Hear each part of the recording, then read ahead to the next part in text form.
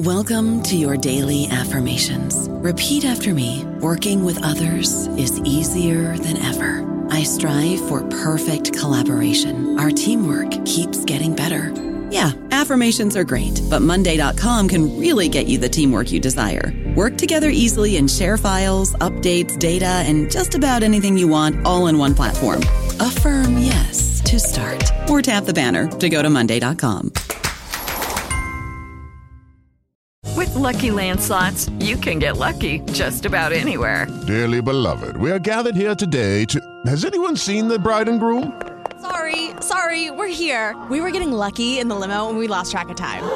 No, Lucky Land Casino, with cash prizes that add up quicker than a guest registry. In that case, I pronounce you lucky. Play for free at LuckyLandSlots.com. Daily bonuses are waiting. No purchase necessary. Void where prohibited by law. 18+. Terms and conditions apply. See website for details. Welcome to the New Books Network.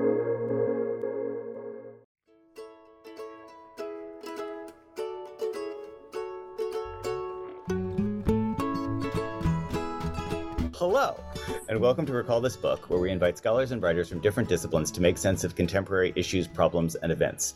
This is the Roundup episode for Violent Majorities, Indian and Israeli Ethnonationalism, which you know by now was hosted by two fabulous anthropologists. Hello, fabulous anthropologists, Ajanta Subramanian and Laurie Allen. So that makes this, I guess, a kind of three-host night.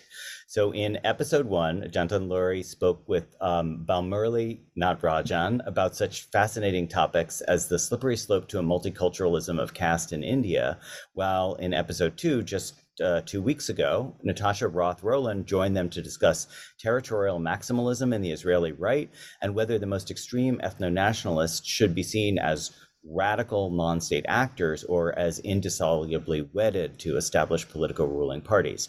So if you haven't listened to those yet, I think you should just hit pause right now and listen to them. So you have 1 second, go. Okay, you're back. Great. Today, Ajanta and Laurie and I are going to discuss our findings with me playing the role of ingenue or dumb rube, which, as listeners will know, comes extremely naturally to me, giving them a chance to emphasize and also unpack further what they think are the key ideas from those conversations, and ideally, I think, to build the bridge between them.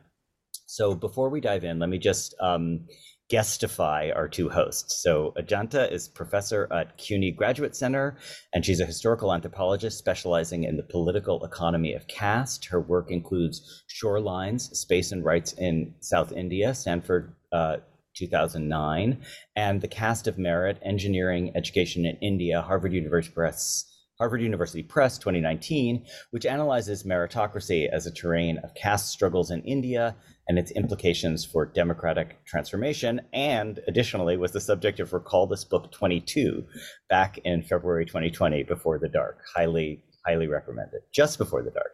And Laurie Allen is an independent scholar and professorial research associate at SOAS, University of London. Her work includes a 2013 book from Stanford, The Rise and Fall of Human Rights, Cynicism and Politics in Occupied Palestine, and A History of False Hope, Investigative Commissions in Palestine, also Stanford 2020.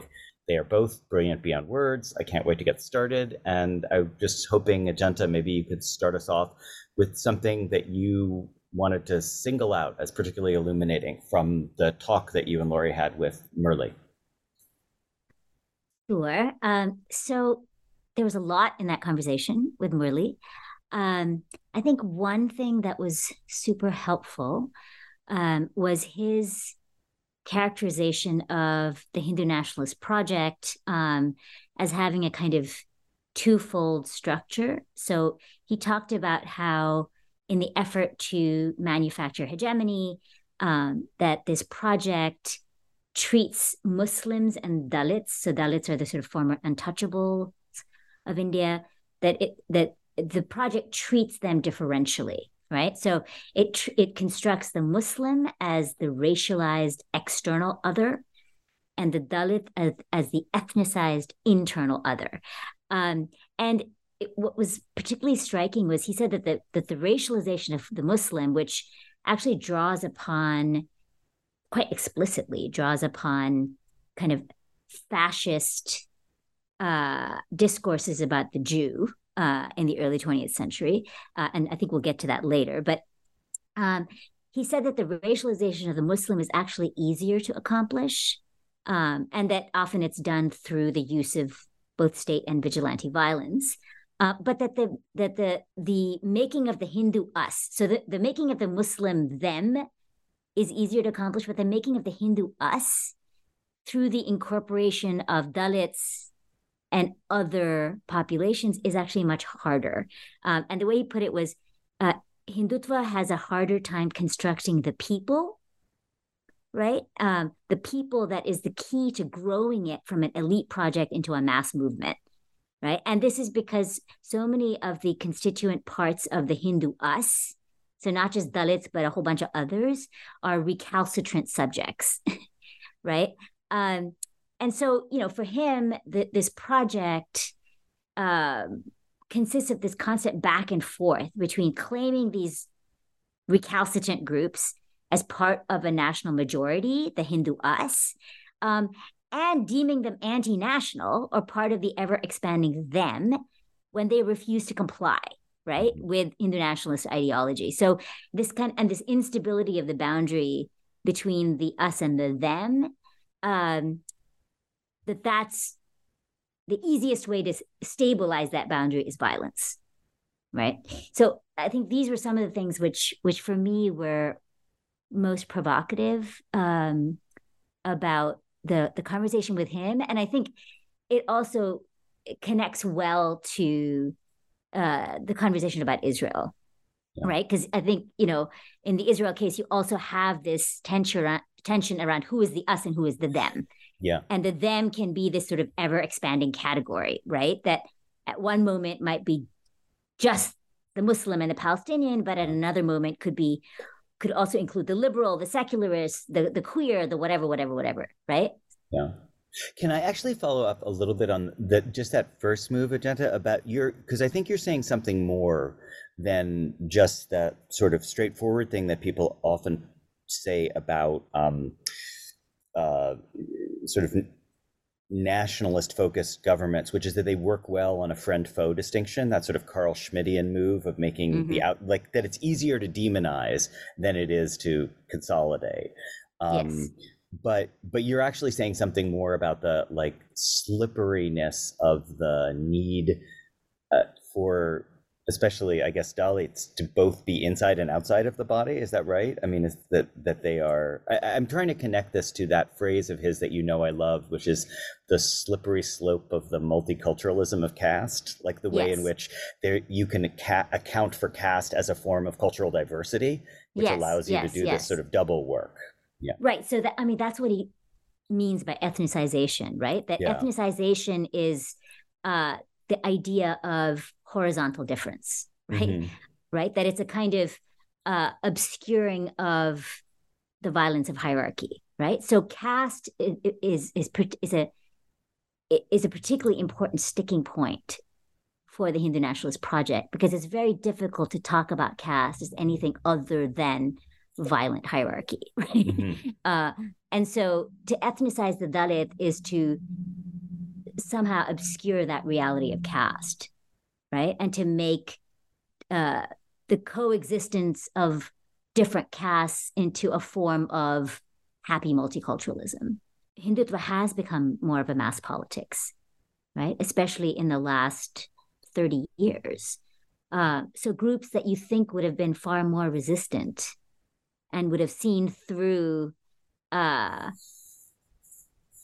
these overtures, right, have actually become conscripted into this project. So obviously there's something that it's offering them, right? And I mean, he had sort of different takes on what that might be, right? So, I mean, he talked about kind of disenfranchised youth, right? Men in particular who derive a sense of satisfaction and pride from being foot soldiers, right? In this project. Didn't we hear about hilltop youth in Israel? I wonder if there's a connection there. There's a connection. I think it's really important to understand the kind of ego satisfaction that's given to especially men and young men through these kind of violent thug groups that go out and assert themselves and are seen to give them prestige as well as standing within their communities. In terms of the hilltop youth, which are, the kind of Israeli young men thugs, I don't know if, I think there is some research that shows that a lot of these people are folks from lower rungs of society that feel like they're being given or are taking a place in society that is important, right? Important to the nation, to such an extent that the Israeli army has in fact started to try to incorporate them as, they wouldn't call it this, but as shock troops, essentially, in the West Bank. But I think I was just hoping that we would move to this kind of materialist analysis and not just rely on kind of the ideological categories. I think that in Israel, one of the dynamics that Natasha helped us understand was the way that what was far right or more radically right gets co-opted into the state, and what is the center and what is the right is constantly shifting ever rightwards. And there isn't, I don't think, a parallel kind of hierarchization of Judaism or Zionism. Obviously, the Ashkenazi have traditionally had more economic power and political power, but the whole point is that in both of these projects, both of these ethno-nationalist projects, the goal is political hegemony. And the place of the state in that goal has changed over time for different groups, whether or not they are committed to the state or are anarchist and outside the state, like Natasha described the Hilltop Youth as. But the point is that they want to redeem the land, however they are defining that, in a politically hegemonic way, right? Yeah. Yeah, she actually said that the Hilltop Youth could almost be thought of as anarchists at one point, right? That they were anti-state, and they've since become the state. So yeah, so that was one instance, or even the natalist policies that were so central to the far right, right? This idea of demographic warfare. That was the other thing that she said was widely shared, right? So I think when you scratch the surface, you see that the ideological spectrum is not so much a spectrum as a kind of set of shared principles. But I think what the distinction is these different far right groups have a different orientation towards the state at different moments. And so the Hilltop Youth are a group who were, she said, had been hostile to the state. And she described them as even a kind of anarchist, as Jenta recalled. But what I'm pointing to is the fact that even they are also getting incorporated into the state. Similarly with, the religious right has slowly become increasingly powerful within the Israeli army and the military services. They have, because of their kind of greater discipline, apparently risen in the ranks. And so there are more religious right officers within the army. So in all these different ways, we're seeing elements of the state be taken over by the far or extreme right. So I have, in fact, sorry. No, yeah. I think that she tracked was one where there's a kind of increasing blurring of the boundary between the far right movement and the state, and between state violence and extra parliamentary violence. But she also said that, at different moments it was convenient to externalize certain forms of violence as non-state, right? and this is another shift. She said, like in 1994, when Bart Goldstein goes and shoots up the mosque in Hebron, that the alibi at the time that was preferred was that, well, he was an American settler, that this was a kind of imported extremism, right?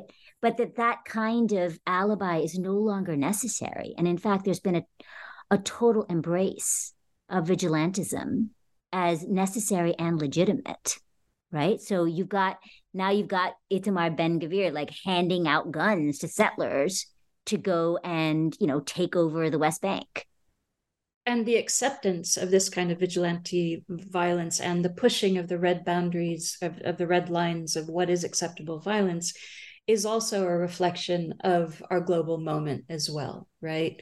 Where we've seen a shift of extreme right parties become more central to governments across Europe as well. And, we might even say the United States has had moments of this. Actually, that's a great point to connect to another topic that came up, I thought, in both, and that we were also thinking about informally, as the connection between a diasporic minoritarian presence in other countries and basically extremist majoritarian logic of these in-country ethno-nationalism. So, Lori, I totally take your point about the rising ethno-nationalism within the places that diaspora is located. And I think we should very much include the United States for that. But nonetheless, those are groups that are operating as minorities within that complex ethno-nationalist context in the West, also looking back towards, both India or Israel. So thoughts about that, about the way that these conversations helped us think about that tension or that duality? I mean, it's interesting because, I think, again, I think one of Natasha's main points is that we have to think about the far right as always already transnational, right? That Jabotinsky, where was he again? Where did he? Poland. He was Poland, that's right. Didn't he die in America though, Jabotinsky? I think so. Yeah. But it was even in this moment. I mean, there's a great book by this guy Heller called Jabotinsky's Children, which traces the development of Betar, the youth wing of the revisionist movement, and the transnationalization of that from early on as part of their political project. Was a way of gaining power by bringing American Jews into the picture. And that recent novel, by the way, The Netanyahus, and we spoke to the author on Recall This Book, that is fascinating about Jabotinsky's Children, about the spiritual heirs and their diasporic impact. So I think in the Israel case, it's, her argument is that we have to think of this as transnational all the way through. I see. In the Indian case, I think it's a slightly different trajectory. So, the Hindutva project is also transnational from the outset, insofar as it derives a lot of its inspiration from European fascism, right? So, in that sense, ideologically, it's part of that same formation, right? Right. It starts. I mean, Murli has had a kind of interesting way of pushing it back to the late 19th century. But I think a lot of people see, I mean, if you think about the RSS as the first kind of institutionalization of the Hindutva project, right? The RSS starts in 1925. And they're using a lot of the same language, right? I mean, one of their founding fathers even travels to Italy to meet Mussolini, right? Wow. So there's there's a kind of fascist diaspora, right? And in an ideological sense that all of these groups are a part of. But in terms of actually having a presence in the US, for instance, that's much later. I have a question about the timing of this. Is it more a case of the Indian diaspora becoming important to the Hindutva project once the Indian diaspora in the US becomes a strong ethnic minority in that context, strong economically, educationally, politically? Yeah, I mean, I think initially there's an effort to kind of, exploit the anxiety, the sort of cultural anxieties of the diaspora, right? And this is happening not just in the US, but in other parts of, so, in Trinidad and Mauritius. There are And the UK itself as well? And the UK, and the UK. So you've got Hindu nationalist outfits starting organizational work in all of these places. And what they're mainly doing is, doing summer camps for kids and, sort of trying to address the anxieties around cultural loss, right, that are being expressed by people in the diaspora. And I don't know at what point that begins to translate into much more active financial support, right, for the Hindutva project in India. I mean, it's very clear in the early 90s that that's already happening, right? So there's a movement this is where the BJP, which is the sort of political wing of the RSS, really gains strength, parliamentary strength, right? Was around this, through this mobilization around destroying a 16th century mosque in the northeastern Ayodhya. Yes, in the northeastern city of Ayodhya. And so there's this whole story about how this mosque is actually the birthplace of the god King Ram and needs to be sort of reclaimed. And the only way to sort of avenge this hurt to Hindu sentiment is to sort of destroy the mosque and build a temple. And for that, there's a ton of funding that comes from places like, from both the United States and the UK, right? But I'm not sure how early those financial links are forged. I don't know about you, but I'm very busy and I don't have a lot of time to cook. That's why I subscribe to Factor. Eating better is easy with Factor's delicious, ready-to-eat meals. Every fresh, never frozen meal is chef-crafted, dietitian approved, and ready to go in just 2 minutes. You'll have over 35 different options to choose from every week, including Calorie Smart, Protein Plus, and Keto. These are 2-minute meals. Factor meals are ready to eat and heat, so there's no prepping, cooking, or cleanup needed.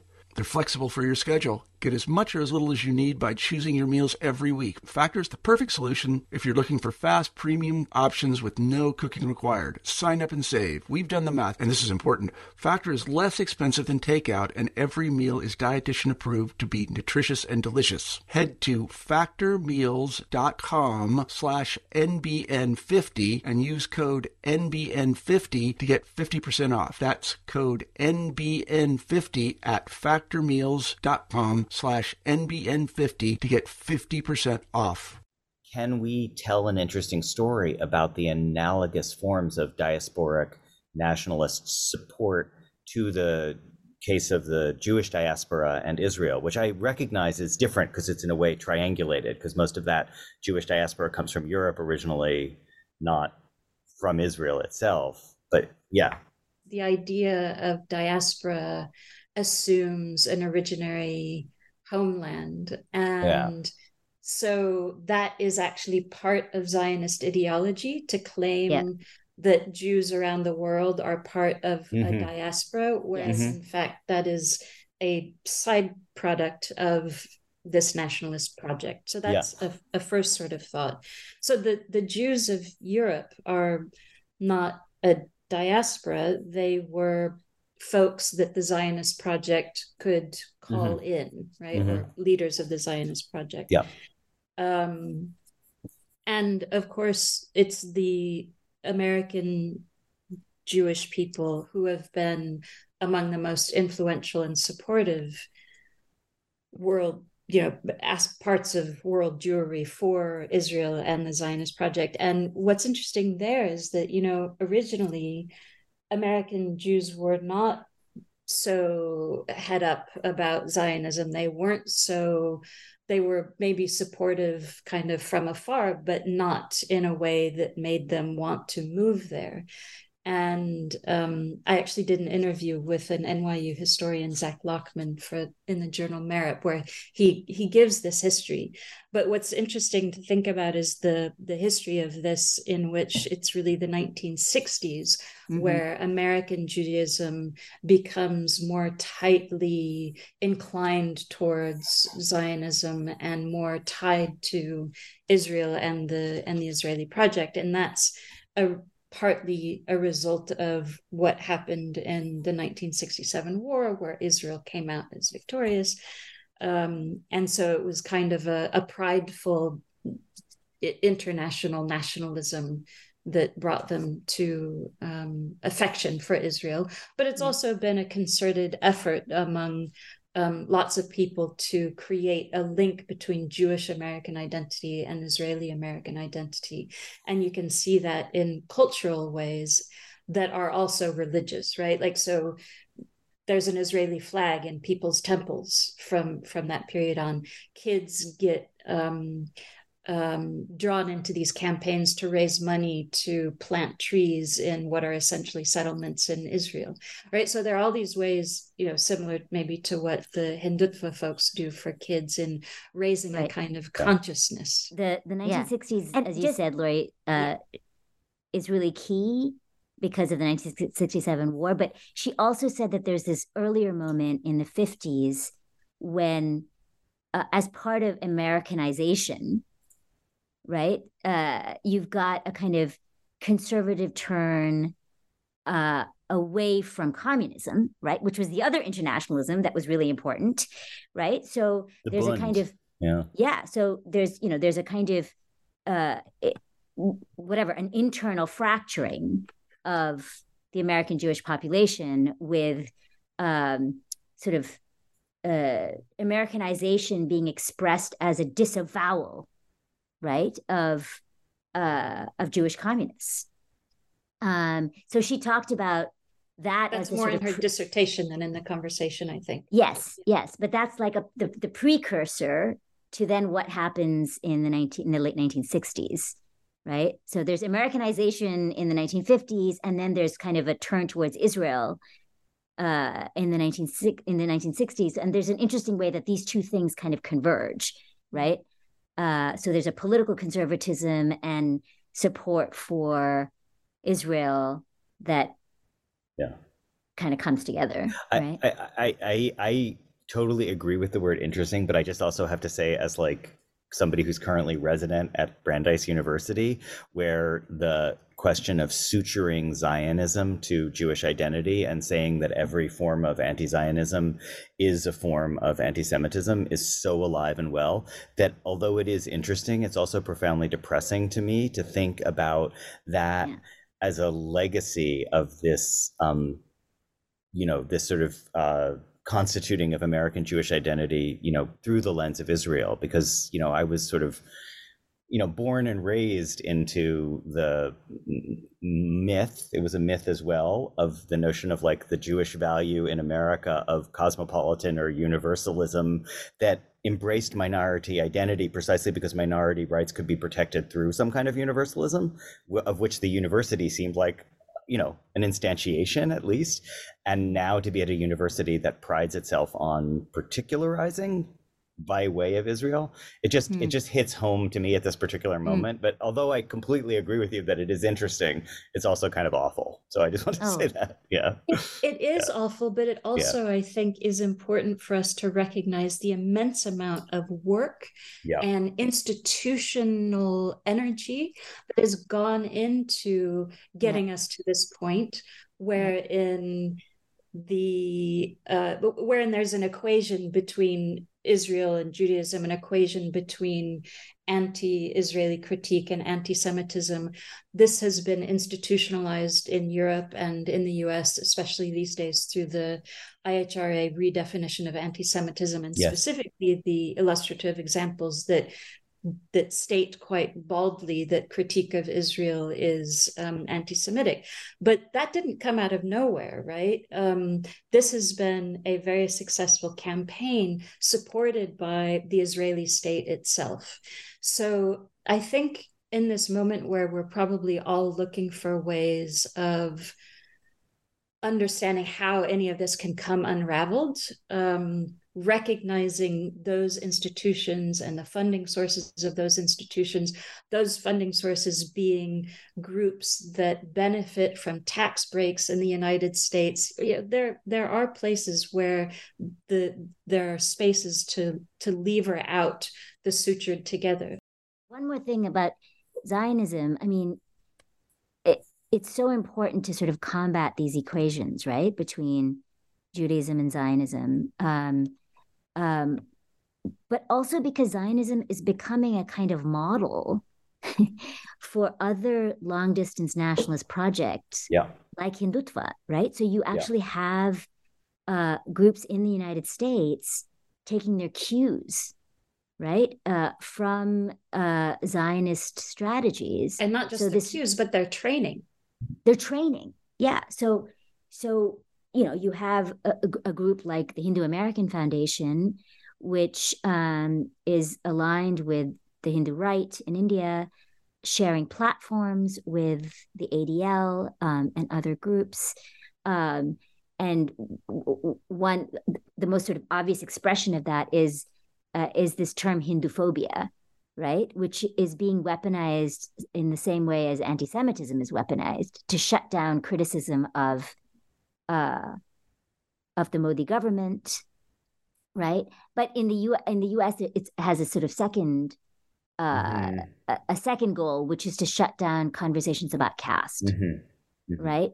Because again, there's this real fear of caste as a fragmenting force, right? Which undermines Hindu unity, right? So in the same way that caste is disavowed by the Hindu right in India, you have echoes of that now in the US, right? Yeah. Can I just say how beautifully and organically you guys have brought us to that bridge question that I was hoping we would get to towards the end of the conversation? But Lori, can you mention more about the training? That's news to me. I don't know that much, but I know that people like Azad Issa and there are some other people who are doing research on the actual political lobbying groups that are receiving training from Zionist support institutions in the US. So Hindutva lobbyists are getting this kind of training.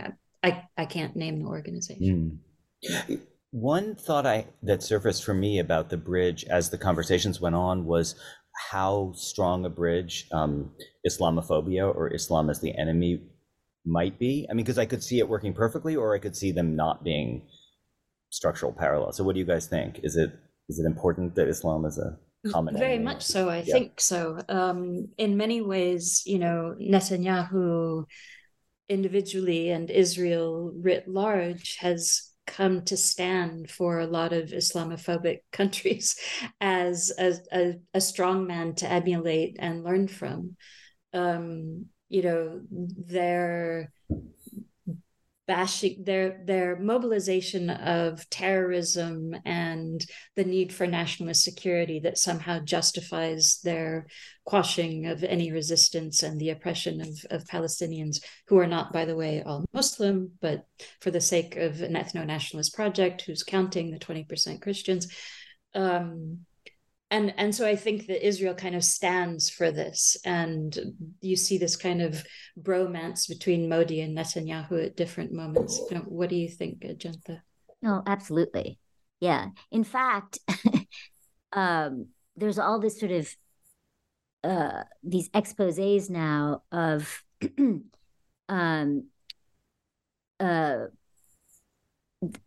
about the Modi troll, like the Modi's troll army, playing a hugely consequential role in generating disinformation about October 7th, right? So some of the most kind of lurid social media tweets about beheaded babies and, raped women have all come out of India. So this is like this is what like Hindutvites in India do all the time, right? And they've just kind of repurposed their like domestic disinformation campaign for this new, for this new kind of phenomenon. There was also a final topic, Lori, that I know you had a lot of thoughts about that I hope we got to, which is sort of the nominalism question, or whether it matters what we call a spade, I suppose.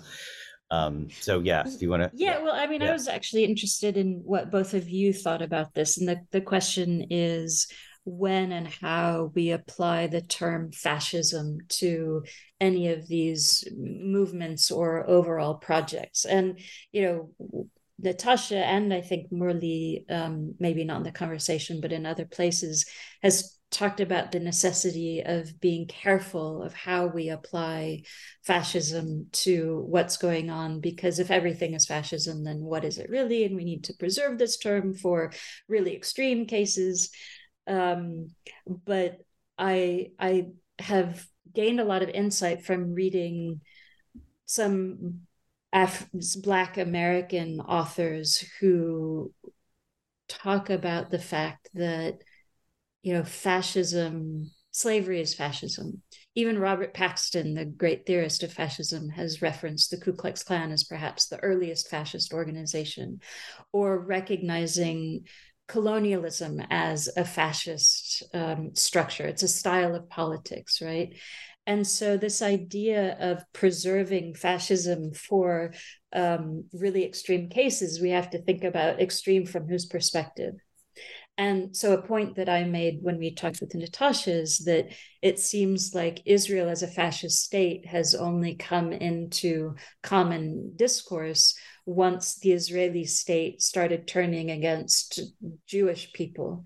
And that's with the judicial overhaul. So, the Jewish majority was starting to feel the sharp end of fascism, whereas, of course, Palestinians have been living under a military dictatorship since the beginning. So I actually wondered what both of you thought about how we use this term and what use is it? I mean, the other thing that she said, well, that both of them said, was that there are, if you just trace the kind of genealogy of these movements, there's a shared history, right? So I think in both respects, both attending to that shared history and not being, blindsided by the fact that these were populations that were subject to forms of colonial and fascist power themselves, right? Not letting that sort of blind us to this family resemblance, not just family resemblance, but actual sort of historical connections. So I think that's one thing.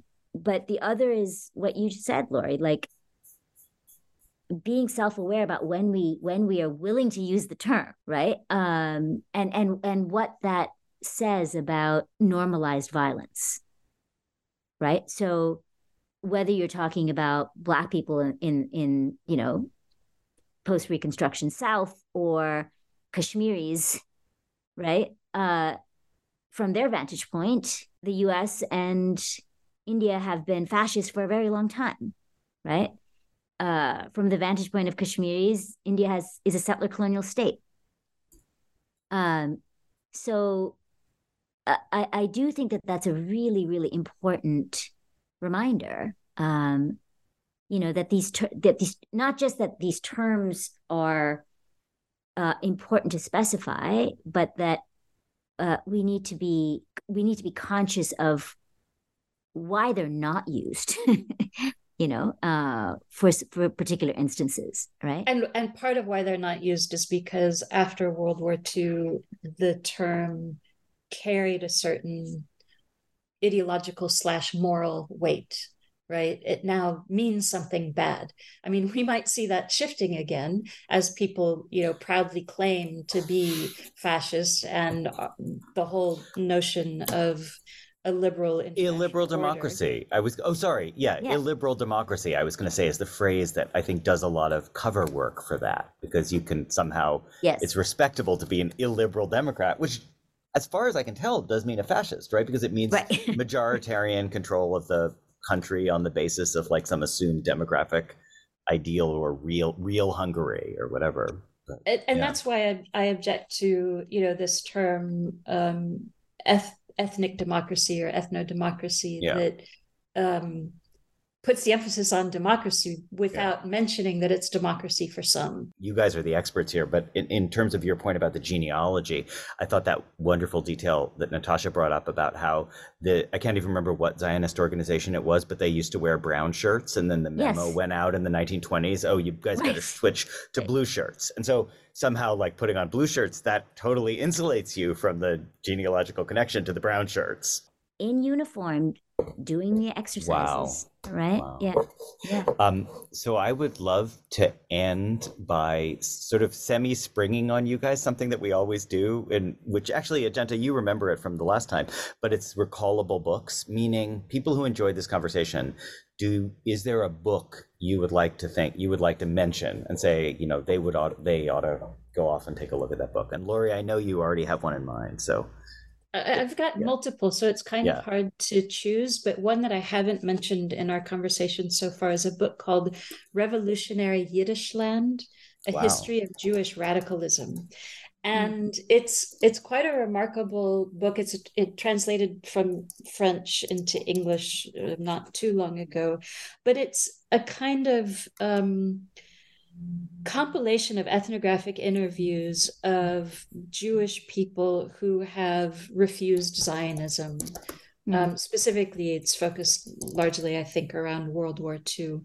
But I think it's important for these narratives and histories that refuse the nationalist monopolization of history telling, in this case, refusing the Zionist telling where all Jews belong to Israel, is really important to keep alive. And that's why I think, the work of Natasha's work itself is really important, because that's a kind of the history of the extreme right in Zionism has not been forefronted for obvious reasons in especially American Jewish understanding of Israel. That's awesome. And Ajanta, I'm just stalling a bit, so I'll go first to give you time to think of one. But first of all, I want to say, just apropos of the nominalism, I forgot to mention this before, Lori, but I really appreciate the point that you made kind of in passing and very politely about using the word diaspora or diasporic to think about the Jewish, the description of Jews in Europe as if they were somehow dispersed rather than like of that place, and how that might be, an ethno-nationalist move that European anti-Semites would make in the 19th century, but that it was in Israel's interest to make it in a later time. And I think growing up as in a Jewish family in the 1970s, I probably just, incorporated that as simply the language of description. So I really love that corrective. And I guess I would connect that to the book I will choose. It's really easy because I already mentioned it. We did a Recall This Book conversation with Joshua Cohen, whose novel, The Netanyahus, which is about one of these children of Jabotinsky, literally Bibi Netanyahu's father, who himself Ben-Zion Netanyahu. And it's this hilarious comedic romp of like the worst job interview on earth. But he comes to America, to assimilationist 1950s America, and meets this kind of 1950s Philip Roth type character who just wants to be a secular Jew, a Jewish historian of the 18th century America. And then he just has this kind of Zionist, this Zionist Jabotinskyite is sort of foisted on this secular Jewish family. So it's a description of this weekend from hell, told from the perspective of both the Zionist outsider and the kind of would-be assimilationist American Jew. One of my go-to books to get at the kind of lived reality of religion, right? And the sort of the remarkable heterogeneity of South Asia is Susan Bailey's Saints, Goddesses, and Kings. And the subtitle is Muslims and Christians in South Indian Society. And it's a historical ethnography. It's historical ethnography. And it's just a remarkable account of just religious plurality, social dynamism, right? And And even though, she doesn't talk about Hindu nationalism, it sort of throws into relief the violence of the project, right? This effort to sort of impose this kind of monolithic history on it's a subcontinent, right? It's called a subcontinent for a reason. So I think that book is one that I really cherish. Lori was waving around a different book. I don't know if you want to rise to that. I mean, this is one that we actually referenced in our conversation with Murli, which is the work of Christoph Jafferlo, who's, I think the most important scholar of the Hindu right. And his most recent book is this sort of amazing, rich account of Modi, right? And what the sort of Modi phenomenon has done both to the Hindu right and to India more broadly. And it's called Modi's India. What's the subtitle, Lori? Hindu Nationalism and the Rise of Ethnic Democracy. Yeah. That is awesome. Okay, I think with that, I just want to thank you guys so much and say that this, wide-ranging conversation, and also the two conversations before it that you hosted and brought to Recall This Book, which were just wonderful, has been a real pleasure. So the same thanks I would also extend to those of you listening at home. And if you enjoyed this conversation, definitely check out the Recall This Book archive at our website. But for all of us here at the podcast, and also on behalf of Elizabeth Ferry as well, Ajanta, Lori, thanks a ton. It's been great. Thank you, John. Thank you so much for letting us be involved. Recall This Book is the creation of John Plotz and Elizabeth Ferry. Sound editing is by Kamaya Bagla, and music comes from a song by Eric Chaslow and Barbara Cassidy. We gratefully acknowledge support from Brandeis University and its Mandel Center for the Humanities. We always want to hear from you with your comments, criticisms, or suggestions for future episodes. Finally, if you enjoyed today's show, please forward it to 5 people or write a review and rate us wherever you get your podcasts. Thanks for listening.